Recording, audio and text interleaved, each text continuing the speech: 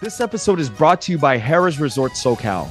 Nestled against a rolling hillside and just down the road from Palomar Mountain, guests at Harrah's Resort SoCal can expect gorgeous views, friendly staff, available night and day to encourage everyone to have a great time.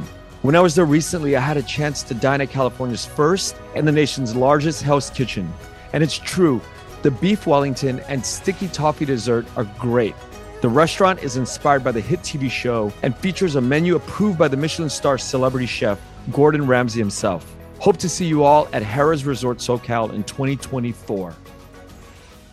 My name is Nell Hensey. I'm a writer-director from the west of Ireland, currently based in Dublin.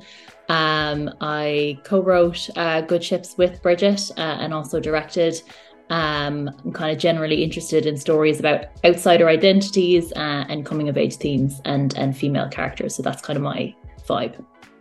Hi, my name is Brigid Leahy. I'm a writer, actor, and producer. I'm originally from Orange County, California, but for the last 9 years, I've been based in Dublin, Ireland, and I am the co-writer and co-producer of Good Ships. Welcome to The Vietnamese. I'm your host, Kenneth Nguyen. Being part of a culture of nearly 100 million Vietnamese people in the world today comes with a lot of pain, proud history, and privilege. Join me as I highlight and explore the Vietnamese experience from all over.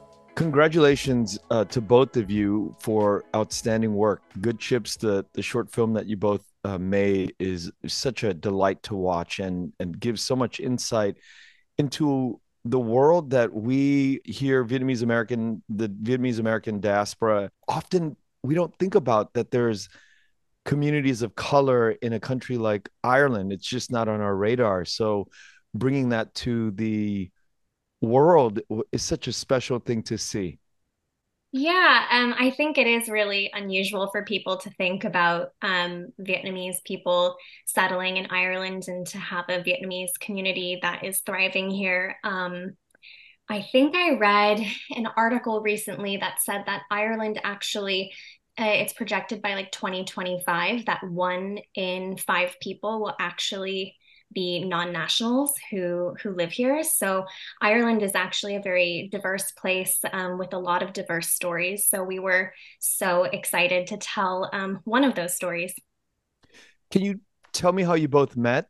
So Brigid and we met maybe 2 or 3 years ago now, but we were part of this artist group called Weft Studio, which is run by the Dublin Fringe Festival, and it's specifically for supporting artists of color in the creation of new work and to kind of get to know each other. Because I think a lot of the times when you are a minority artist in Ireland, it can feel quite isolating. So it's really nice to kind of have a space where we're all in a similar boat, even though we come from like different backgrounds. Like as Brigid said, she's Irish American Vietnamese and I'm half Filipino, half Irish. So even though our like backgrounds aren't necessarily the same, we still have a lot of things in common, and like a lot of the themes and stories we're interested in kind of overlap. So I kind of came up with the initial idea for Good Ships during this program, and then I approached Brigid with the idea, and I also just really loved her work ethic. I loved how her approach to storytelling. So it was just a great way for us to start a project together as well. Can you tell me about the origin of the story and how you came up with it? Yeah, so I was researching for another project, and RTE, which is like Ireland's national broadcaster, but they also like do a lot of archival stuff. They have a public archive for news footage. So I was looking at this news footage from 1980s Ireland, and I came across this clip that explored the 212 Vietnamese refugees who came over to Ireland in 1979. So they were the first cohort to come over. And the news clip was it takes place 10 years later, and it was kind of seeing how they were adjusting to like their new lives.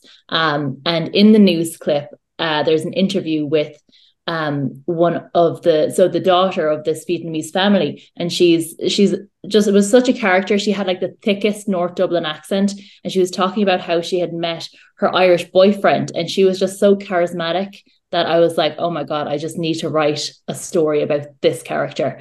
And then it kind of, once Brigid was on board, like it kind of spiraled in terms of like what her parents would be going through, and like the story really branched out then.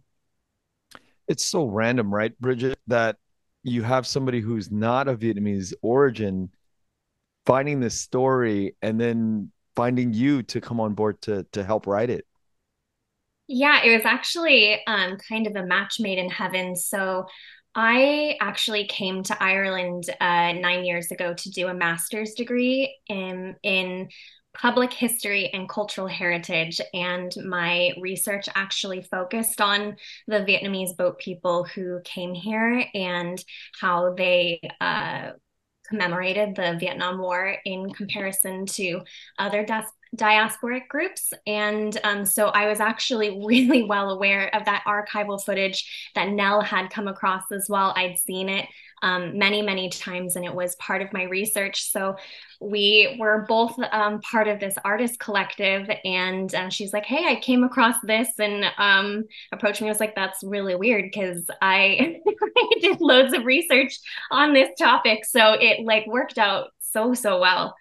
Talk about match made in heaven, right? Yeah. Strange thing. And Nell, this is before, so you had this idea before you met Brigid or after? It was kind of during that WEFT studio program, which took place over like I think 3 or 4 months. So like during that time, we all had our own individual projects we were working on, and it was yeah, just something that kind of I came across during it. But like Brigid and I had had a few sessions and classes together, so we did know each other. But it was like you say, it was a real match made in heaven. Like I think it was something that was really meant to be because as well, like Brigid and I just work so well together. Like we we're just such good friends as well, which is something that like happened during the program as well. So to not only find the perfect project for us to work on, but also to find like the perfect creative partner, which is really, really hard to find, was really special. So yeah, I count my blessings definitely. Yeah, I always talk about this theme in the arts and in creative endeavors. It's luck has a lot to do with these things. And being able to pull into or from the ether these stories and collaborations, it's a strange thing that happens in the world. Kind of similar to that, I always remember an old mentor of mine kind of talked about like the crossroads of success and how that is, but like the crossroads is like between like luck and like good timing, but also preparation and like where you're at as an artist at the time that these opportunities present themselves. And I think it really is kind of fated in that way that Brigid and I, could find each other and had this project and like it's still something that's such a big part of our lives now. Like we're still like we're working on a feature film based off Good Ship. So the journey is not over for us by any means, but it's been a wonderful, wonderful journey. So grateful for it.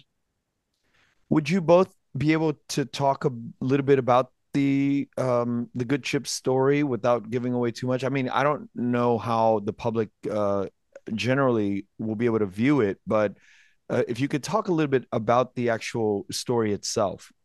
So the story, like Nell said, takes place 10 years after the initial first wave of boat people arrived in Ireland from uh, various refugee camps post Vietnam War. And so, like Nell mentioned, 212 Vietnamese refugees came to Dublin, Ireland in 1979.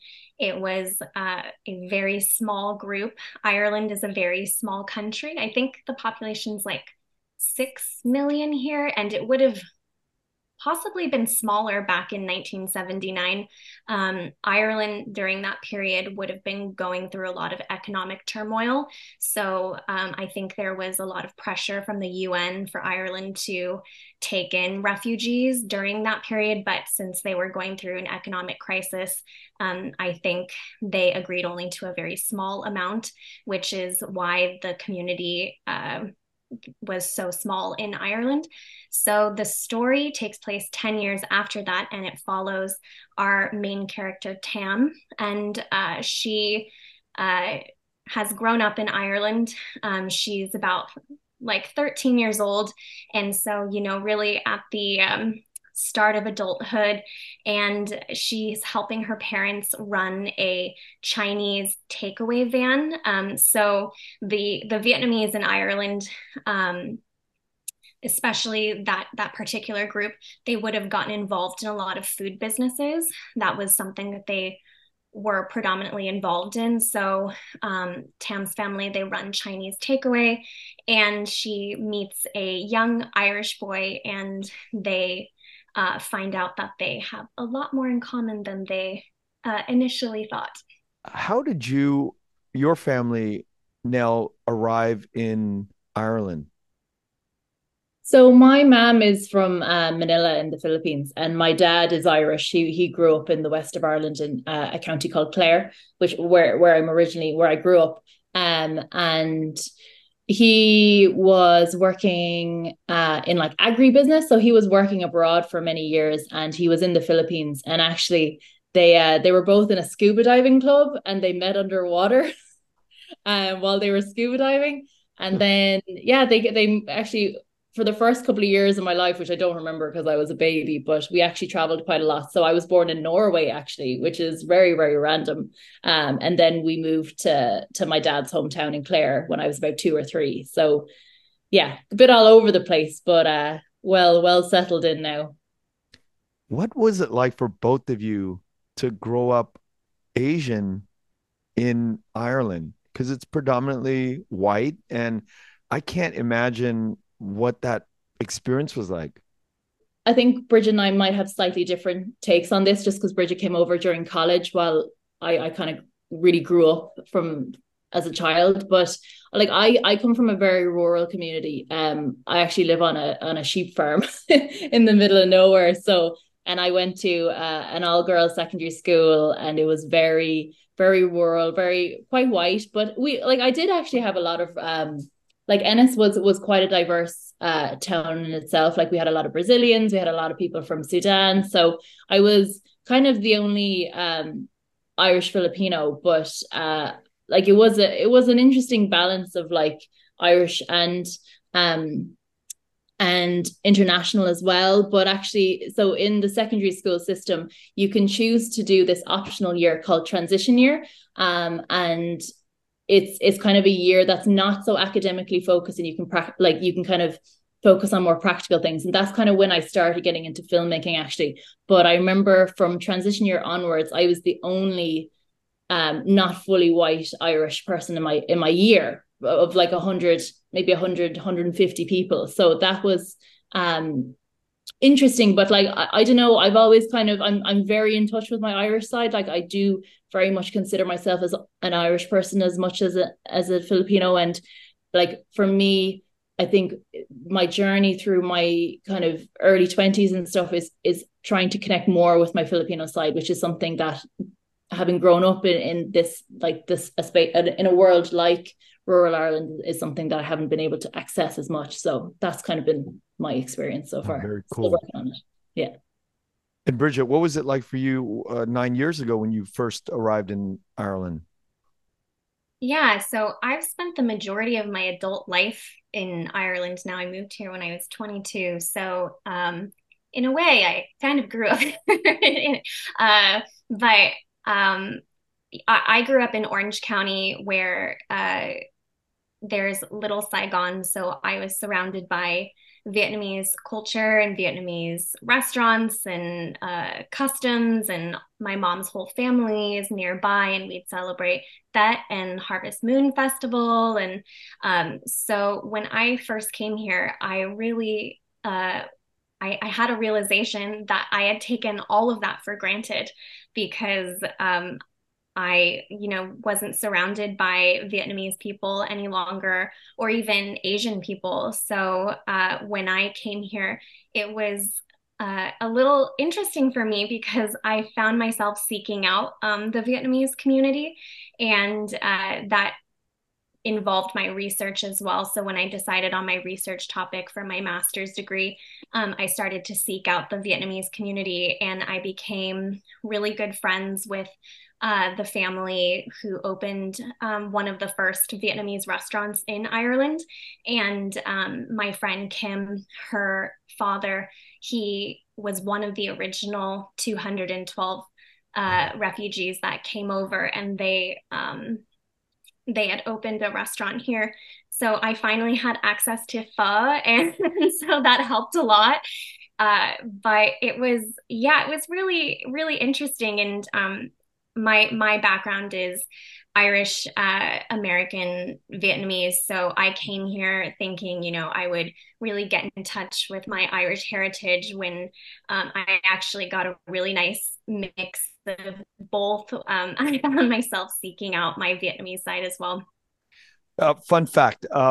I had in the early days when I first started my podcast, I interviewed somebody that was the founder of a TV station in Little Saigon, Little Saigon TV. And a few years later, I met somebody else who her name is Teresa My Right, and spoke to both of them. And I didn't realize who they were. I didn't realize their relationships. And then I met you, Brigid, and it all came together. And it's so interesting because the first person was your uncle, who owns a Little Saigon TV, and then it was your mother, and I couldn't put the pieces together, but realized that they are brothers and sisters. So you come from a long lineage of media people here in Orange County.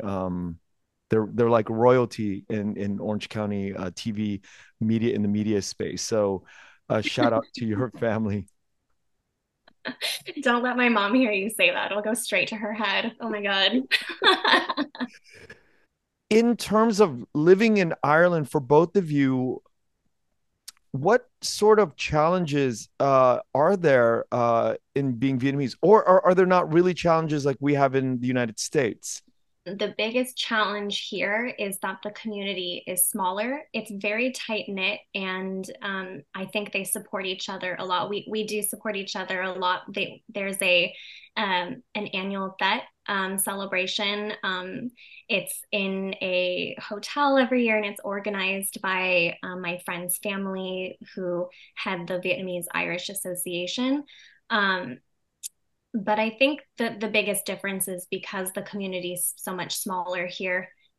You don't get the same like immersion as you would in the United States. You could go to Little Saigon or probably San Jose or Houston and really feel like, oh, I could be in Vietnam right now. So I think like that's one of the biggest differences. Mm. I think as an artist, especially, I find it difficult because with Philippine, I'm not as involved in the Filipino community here. I wish I was, but I think it's just because, you know, I just naturally I'm more in Irish spaces, and it's something that I'm kind of like trying to unpack a little bit more. But with being a Filipino artist, one thing I struggle with is finding other Filipino artists that there's very, very like I've really struggled to find other ones. And like I think it was actually during WEF, Brigid. I think when like, it was in my mid-20s the first time I actually met another Filipino artist, and they were US based. So for me, it's always been quite an isolating experience in that way. And it's kind of, I think, made me a bit like anxious about doing Filipino stories, because when you are like, you feel like the only one in, like, it's kind of not a lot, it's a bit of pressure, but it's also kind of like, that's one thing that was really special about Good Chips, I think, is like there was such a sense of community, and like the Vietnamese community were so embracing of the project. Like they welcomed us into their homes, they fed us, they gave us props, they were behind the camera, they were in front of the camera. And I think that was really, really special. And like I am working on a Filipino film script at the moment, and I would like to kind of find my people in that sense, but it is something I've found quite difficult up to now. Yeah. Speaking of difficulty, making a short film in the United States is already a very tough thing to do. It's very difficult for young filmmakers to get the money, find the people. I cannot imagine how difficult it is in Ireland. How did you both manage to pull this off? Is it easier to make art in the United States, like versus like Europe. And I would say it's probably easier to make art in Europe than it is in the United Oh, States wow. because there are a lot more resources and public funding for art that just isn't existent that I know of in the US. So here in Ireland, we have funding bodies such as Screen Ireland and the Arts Council, and we actually got our funding through an award. So we won an award called the Virgin Media Discovers Award, and it's an award that's run in partnership with Virgin Media and Screen Ireland. So we went through a really rigorous process with like an application and then like several rounds, a final pitching like interview, and then we received the funding. So I would say the support here is a lot more prevalent than it is in the US. You wouldn't get any sort of public funding in the US that I know of.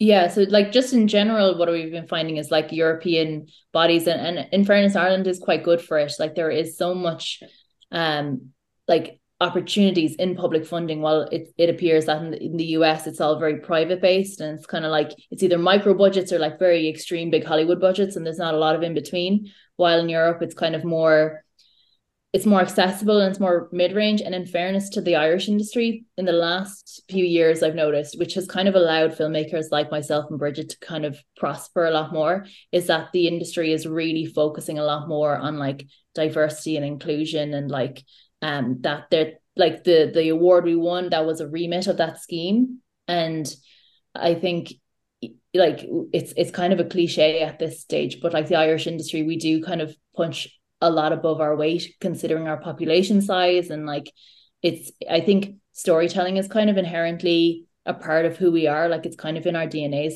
Like we're such storytellers at the end of the day, that I think like it's in our culture. And I think in fairness, like a lot of these funding bodies, they do recognize that there is a lot of value that can be brought overseas as well, and like that the Irish industry does do quite well in terms of writing and acting and directing kind of talents. So it is something that they do invest in, and they are supportive of new voices as well, more and more every year, I find. Well, what a pleasure to hear. I've heard that same sentiment echoing in Canada as well. The Vietnamese Canadian artists speak of money that comes from governments and different bodies that really support the arts. And speaking to the whole Irish storytelling thing, I remember a few years ago, I went to a Damien Rice concert, and the stories within his music was off the charts. It was him and a guitar, and he captivated the audience for 3.5 hours. And I remember in between the songs, there was more storytelling. It was like constantly storytelling. And I've heard this about Irish people. It's a lot of storytelling, and it's just told in ways that are just so warm and unique to Ireland. So I can appreciate what you're saying. Yeah, there certainly is a strong tradition here. In fact, there are storytelling competitions here. I haven't been to one yet because they're always sold out. Like the tickets are gone in seconds, but you basically go to a pub or like a venue, and just regular people will get up on stage and tell stories, which is so great. So I'm dying to get to one of those. Yeah, that's what an amazing cultural thing. And hearing you all say today, there's only 6 million Irish people in Ireland. It's a tiny blip. It's a small country that has so much cultural spread around the world for the last few hundred years. It's amazing to hear. I mean, today we're at 6 million in Ireland, but I can't imagine 20, 30 years ago there was like far fewer, but made such an impact in the world in cultural storytelling. Now, Ireland's population would have been a lot greater pre-potato famine, if you're aware of the potato Yeah. famine, which happened in the 1840s.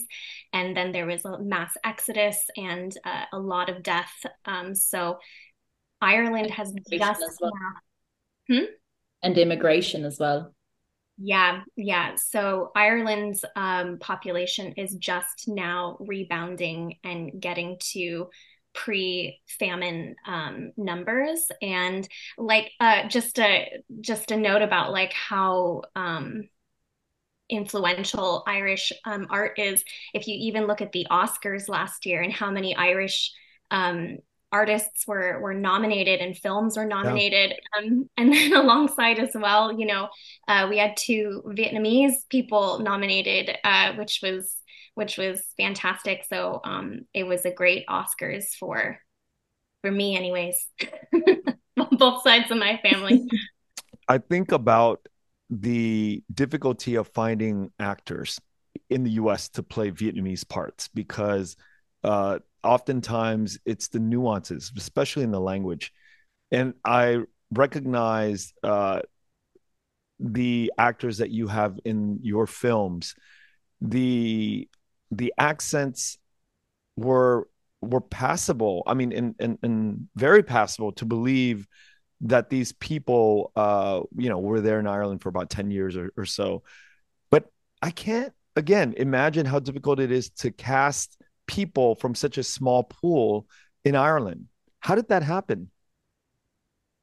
It was a real experience, definitely, because the acting pool here is very, very white. Like it's very hard to find there is very few Asian actors. So to have to find something as specific as like a 13-year-old Vietnamese girl, and we knew from the beginning it was like this whole project hinges on finding this person, because if she doesn't exist or if we can't find her, then we don't have a story. But well, Brigid, this is your story. You're the one who found Ellie, really. So I'll let you tell it.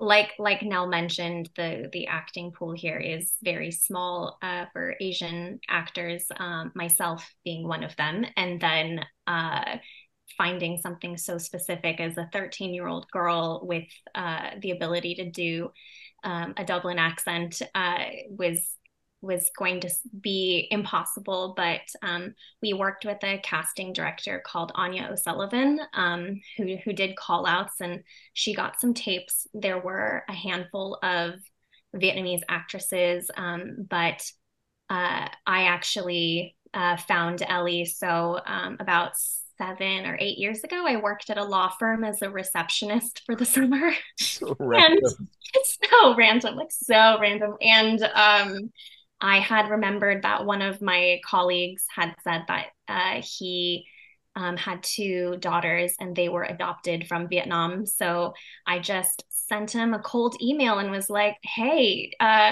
did the math. I think one of your daughters might be the right age.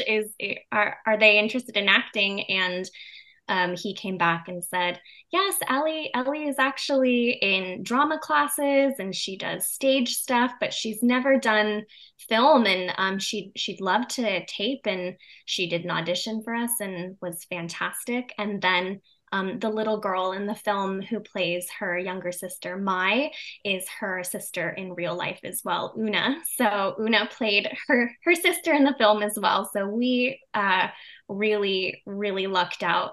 We couldn't believe that we were able to find them. So we were very lucky.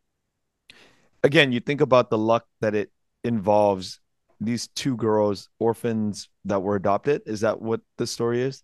They were adopted from Vietnam, but I'm not entirely sure You're the right. I mean, circum. if you think about it, right, they're adopted from Vietnam and then they get to Ireland and then grow up a little bit and become actresses in a movie. And it's like mind blowing if you think about where their lives could have been had they not been brought to Ireland. And Ellie does such an amazing job. She's such a natural. And to find somebody like that is like a needle in a haystack for sure. Yeah, and we're really proud of her as well because she also won Best Actress of the Viet Film Fest this year. So we're really proud of her and are so happy that uh, her work has been recognized because she did an amazing job. She's very professional. Very, yeah, very hardworking as well. And honestly, one of the best actors I've ever worked with. Like she's just so, even though it was her first film, and like, you know, there was a lot of like, we did rehearsals with her and Zach, who plays Callum, and it was both of their first films, so they were kind of in it together in a way, which was nice. But just, you know, she was so professional and so on it, because you know it's quite a big production to have to carry, and like she is the lead and there is a responsibility that goes with that. But I think, you know, she's so mature and she's so good at what she does. Like, and it's really interesting actually, because people watch the film and they don't realize that actually Zach and Ellie have opposite personalities to their characters. So Zach is actually quite like reserved, not reserved, but he's more a little shy maybe, but and Ellie is quite outgoing, and you know, but in the film you'd see them like totally transform, and like Ellie especially is just like, she just totally disappears, and that's, you know, it's such a big transformation for a 13-year-old girl and you know, a young actor to do. And same with Zach, like he's just becomes this kind of very old man kind of charismatic character, but like that just goes to show how great both of them are as actors, that they could really transform in that way. So no, it's great that they're getting the recognition, because they really, really deserve it. This episode is brought to you by Somkai Distillery, my only go-to gin company. Established in 2018, Somkai Distillery is Vietnam's first gin distillery, founded by Daniel Nguyen, a Vietnamese American from Southern California. No matter how many people I have at my parties, we are always pouring Somkai gin. Somkai gin is handcrafted in small batches and prioritizes using botanicals and ingredients that are native and heirloom to Vietnam. The result is a product uniquely Vietnamese in taste and aroma. Somkai is now growing to include rice wine and traditional Vietnamese herbal liqueurs similar to Amaro. Somkai prides itself in Vietnam, from the farmers who grow the fruits and herbs to the artists behind the artwork and design. Somkai is a community effort of people who are proud to be Vietnamese and collectively embody the spirit of Vietnam. Well, I mean, let's talk about recognition for both of you. Oftentimes people think of short films, well done, or calling cards for a future career. How has it changed your lives? This was actually my first film. So I come from an acting background, and I just started getting into writing in the pandemic. So I hadn't had very much experience in like the filmmaking behind the camera part of filmmaking. And so it was really like a great learning experience for me and a real confidence booster. And it was really special to be able to make something that is so meaningful for the Vietnamese diasporic community as well, and to capture that story, especially a story that I had researched so long ago. So I think it started the beginning of a hopefully very long and successful career.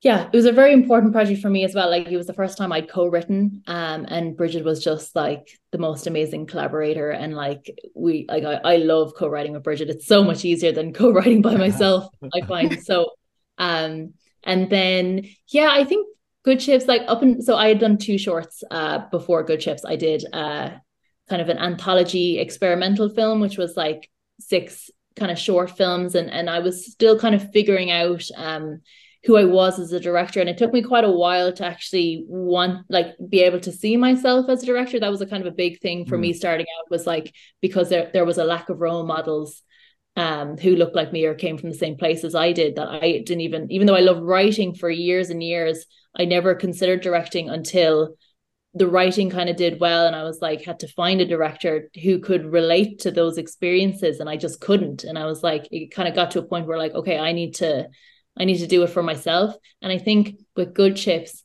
it was really the project that really opened up my eyes in terms of what a film can do and what it can be.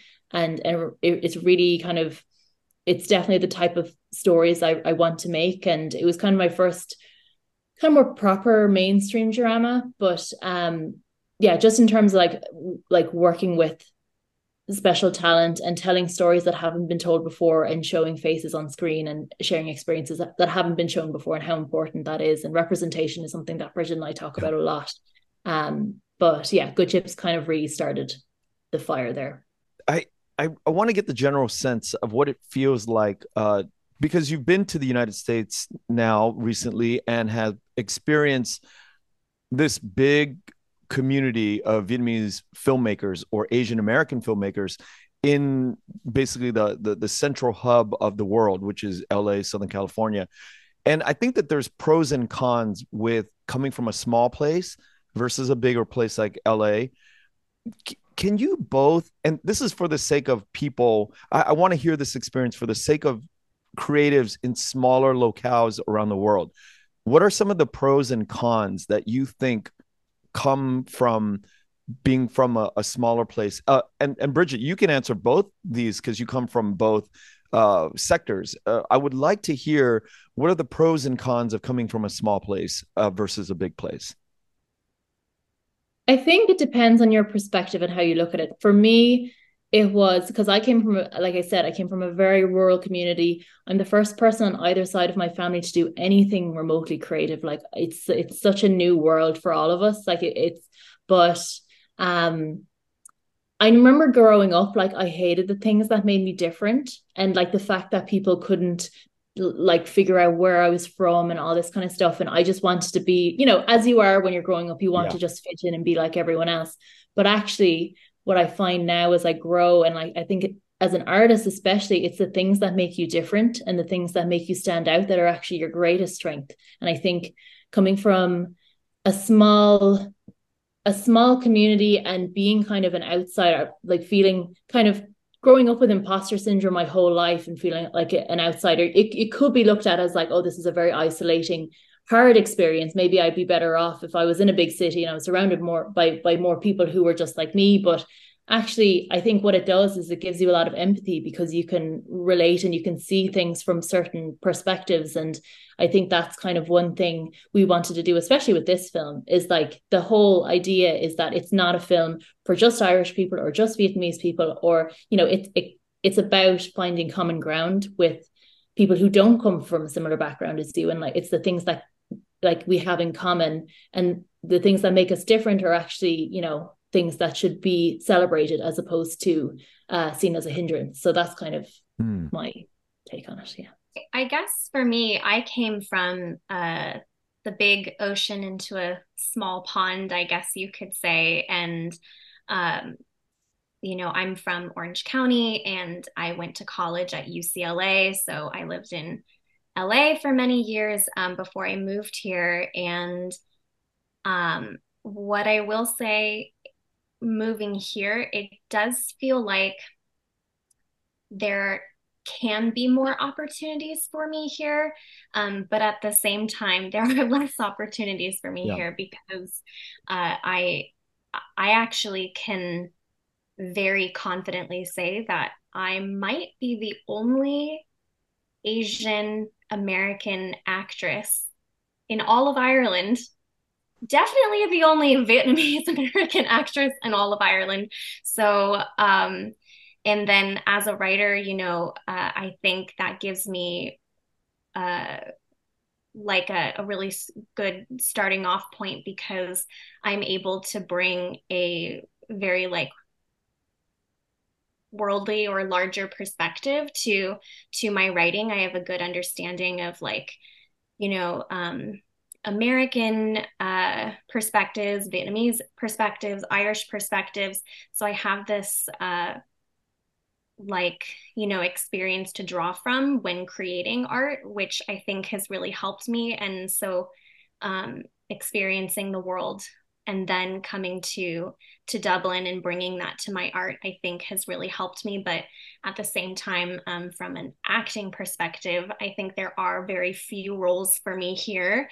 And I think there's probably more roles for me in the United States. But as a writer, I think where I came from and all of my life experiences have informed the kind of work that I want to create. When you think about the work that you do in Ireland, and this is a question for both of you, do you often think that this is a starting point for you and one day you want to get into the bigger picture in Hollywood? Or are you your vision is like, no, we're going to make movies for Ireland and we're going to stay here for the time being. And we like what we do here. Is there a sort of a trajectory that you all think about in terms of getting more explosive and bigger in a bigger place? Yeah, it's something actually we've kind of been talking a lot about. I co-founded a production company in the last couple of months, and like our whole kind of ethos, we call Pure Devilment Pictures, and is it's great to make Irish stories for Irish audiences, and Irish audiences like do appreciate and enjoy them. But as Brigid was talking about with the Oscars last year, like we know Irish stories can travel. We know that there's an international appetite for them as well.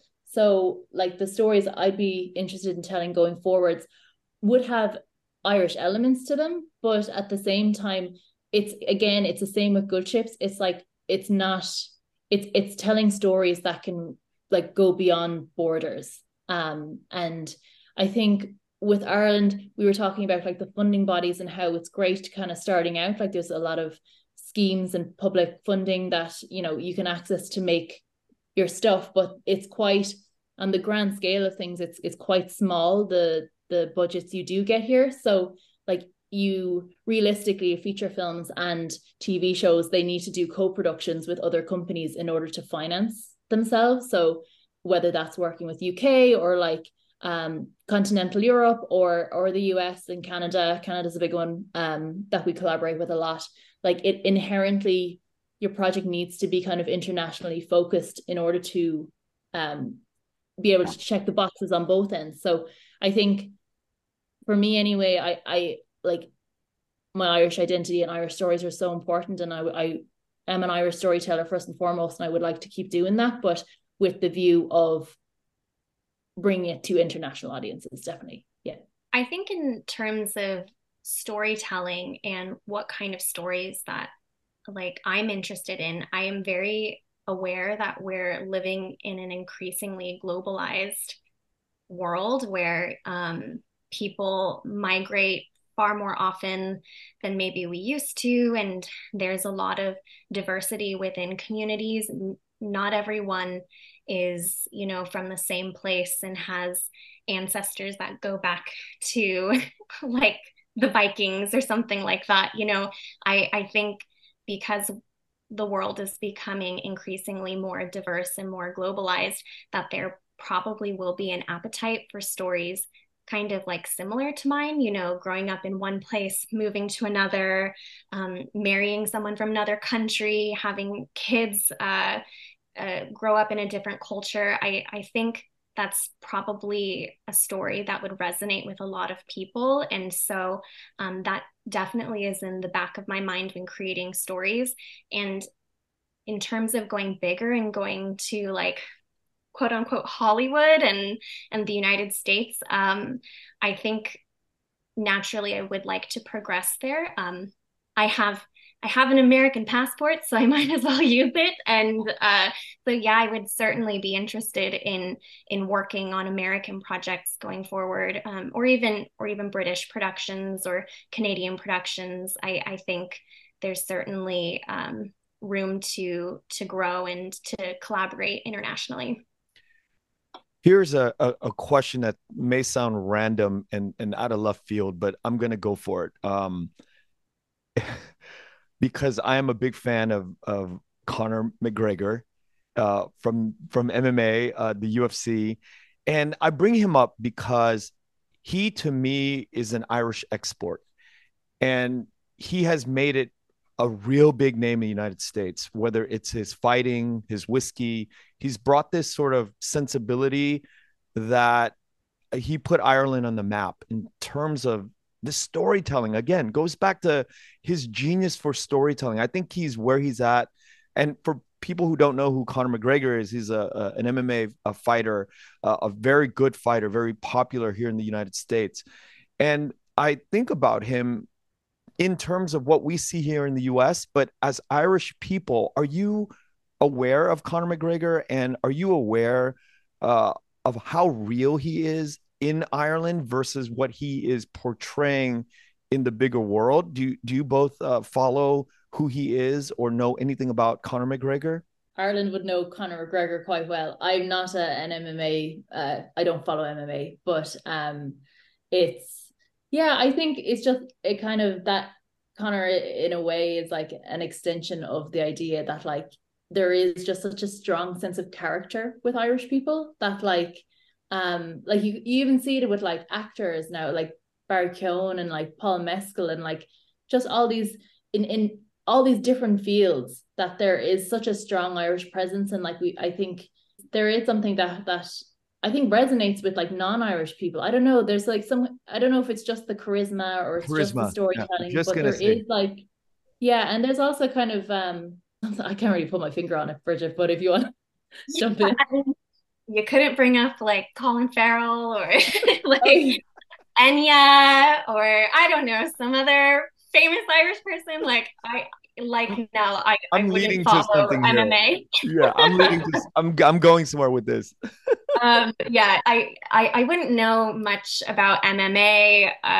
Conor McGregor, like Nell says, is a real distinct personality. And I think one of the reasons why he probably does well, particularly in the United States, is because there is such a strong Irish American community in the United States. I think Irish Americans kind of have this desire to feel connected to the homeland. And so, someone with his personality, or any Irish person in any kind of athletic or artistic field, it's an easy person to root for because a lot of Americans claim Irish heritage.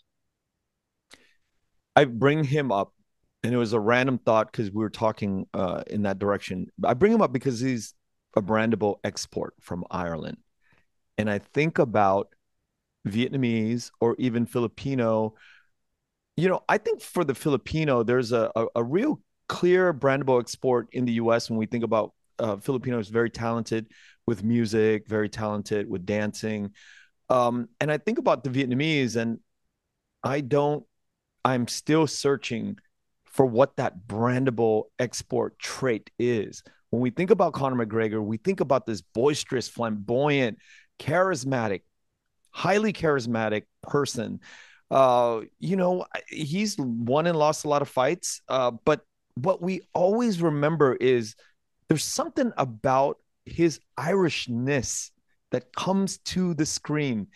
And I'm wondering, as both of you are of mixed heritage, over the years, is this something that will be lost? I think Nell, you identify more as an Irish person, but for Brigid, you're Vietnamese, Irish, American, all these three things.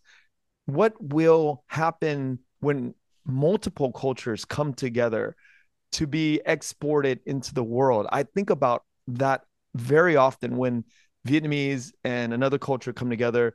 Will it be watered down, or what kind of beauty comes from this? And I really bank on the idea of there's a beautiful narrative that comes from the blending of cultures as well. So I'd like to get your thoughts on sort of a brandable export culturally coming from Ireland, from mixed heritages.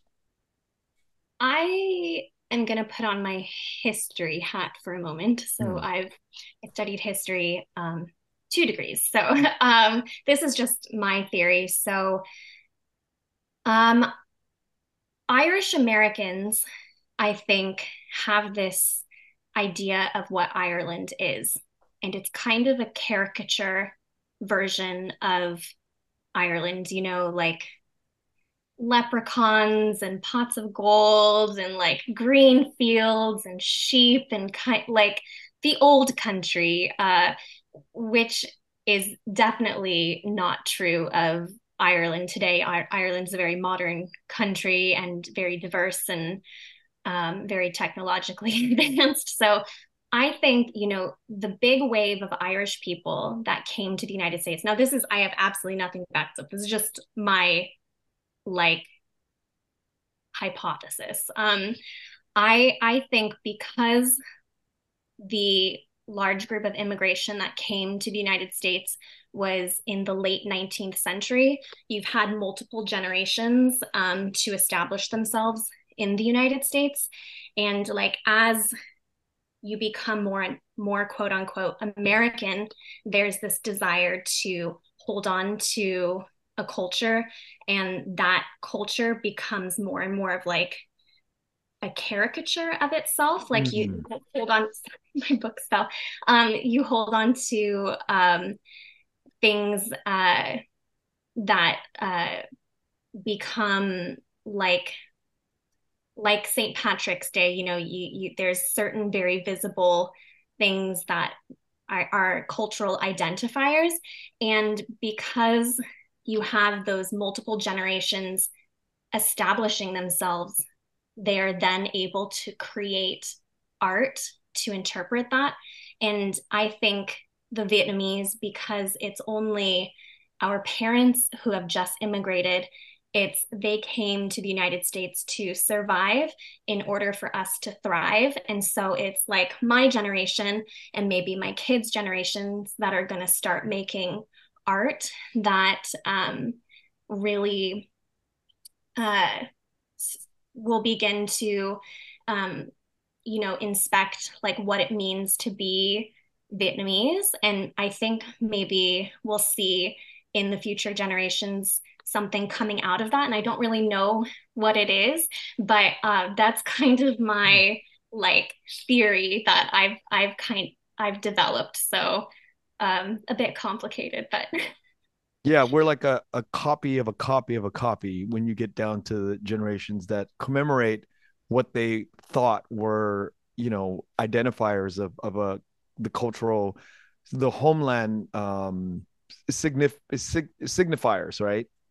yeah, it's a bit like fixed in time or something. I think like I was having a conversation with a producer here, a theatrical producer, and we were kind of talking about how Irish American theater seems to be stuck in the potato famine. And I suppose maybe with the Vietnamese, you could kind of say the same thing. Like a lot of our art is based off of like the Vietnam War and our parents' experiences as like refugees. So I think it will take some time to uh, make further art and tell more stories that aren't fixated on that point in time.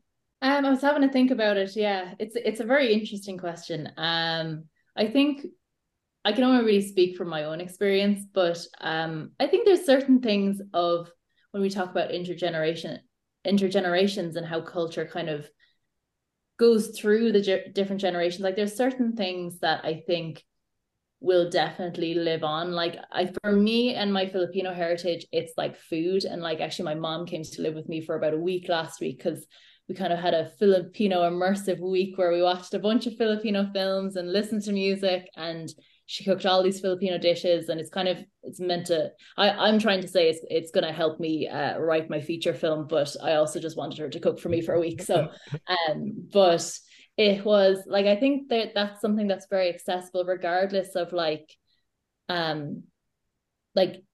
And it was actually something we really noticed when we were at the Viet Film Festival. Like so many of the films, food is such like a big thing to connect over among cultures. And even if, because language I think is something that I think is the toughest thing to carry over. Like I try to speak Tagalog with my mom, but because it's only her, it's and I speak English, otherwise. And even here in Ireland, like we don't speak Irish as a nation really. Like there are certain areas called the Gaeltachts where like they would speak Irish, but like it's really a dying language. And I think that's possibly the saddest thing about as we move through the different generations. But I think that there is then like there's food and there's music and there's other ways to kind of connect and explore your culture that will live on, or that are easier to pass on as we do become a more globalized society, I suppose.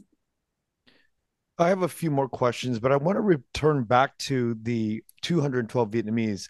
Is there an organized community of that Vietnamese sort of like that wave, or are there a bigger community with subsequent waves? There is a bigger community with subsequent waves. I can't give you an exact figure, but I do think there's a few thousand Vietnamese in Ireland, and from immigration from that point. And the community is led by, there's a Vietnamese Irish Association, and so I know they have a strong close knit like group that come together to celebrate Vietnamese holidays and things like that. But yes, the community has grown since that period. What future collaborations can we expect from both of you? And is there another collaboration with you both? Yeah, so as we kind of mentioned, we're writing a feature film version of Good Chips. Even from the beginning, when we kind of was first talking about the story, we felt that there was so much more to the world and so much more to the characters that we couldn't explore. You know, we were so limited by 15 minutes or whatever, you know, the short format was. And actually, when we were in the initial development process, there was a lot of things we had to drop that we really, really liked. And we really felt like, oh, I'd love to explore this a bit more. So our kind of catchphrase is like, oh, we'll save it for the feature. So now we're actually writing the feature, and it's, you know, we, like Brigid and I, we haven't made a feature film yet, but it's something that we're very adamant about doing it. But I mean, so far so good. It's a long process. Obviously, you know, it's not going to be like the shorts where we turn it around in a year or two. It's kind of in it for the long haul. But I think just the fact that we're still so excited by it just goes to show that it's worth doing. And we've taken the film so many places now. We were in Paris there. We were up in Belfast in Northern Ireland, and like every screening we went to, there was a question or someone came up to us and they were like, is there going to be more? Like, would love to see a feature. So I think the audience response to the short has been really encouraging in that way. So yes, we will continue to work together. One quick inherent problem that I want to ask and explore is the characters will grow up in the next 2 years or so. Is that going to be an issue with using the same characters, using the same actors? It all depends. It's kind of like asking how long is a piece of string. Like we don't know. I mean, we love the cast that we had for Good Chips, and like that's kind of a reason why we are very much diving in now and trying to get it off the ground as quick as we can. But it's factors beyond our control, really, like to find finance and all that. So it all kind of depends. What Nell said, making a feature film is a very long process. So there's just so many factors that are beyond our control. Once again, congratulations on a job very well done. And I look forward to work that you both put out together or individually. And thank you so much for coming on the podcast today. Thanks for having us, Kenneth. Thanks, Ken. Thank you for listening to The Vietnamese with Kenneth Nguyen. Special thanks to Brittany Tran, to Jane Nguyen, Catherine Nguyen, Tina Pham, Sydney Jamie, and Christo Trin. Please find us on Instagram, Facebook, and TikTok at The Vietnamese Podcast.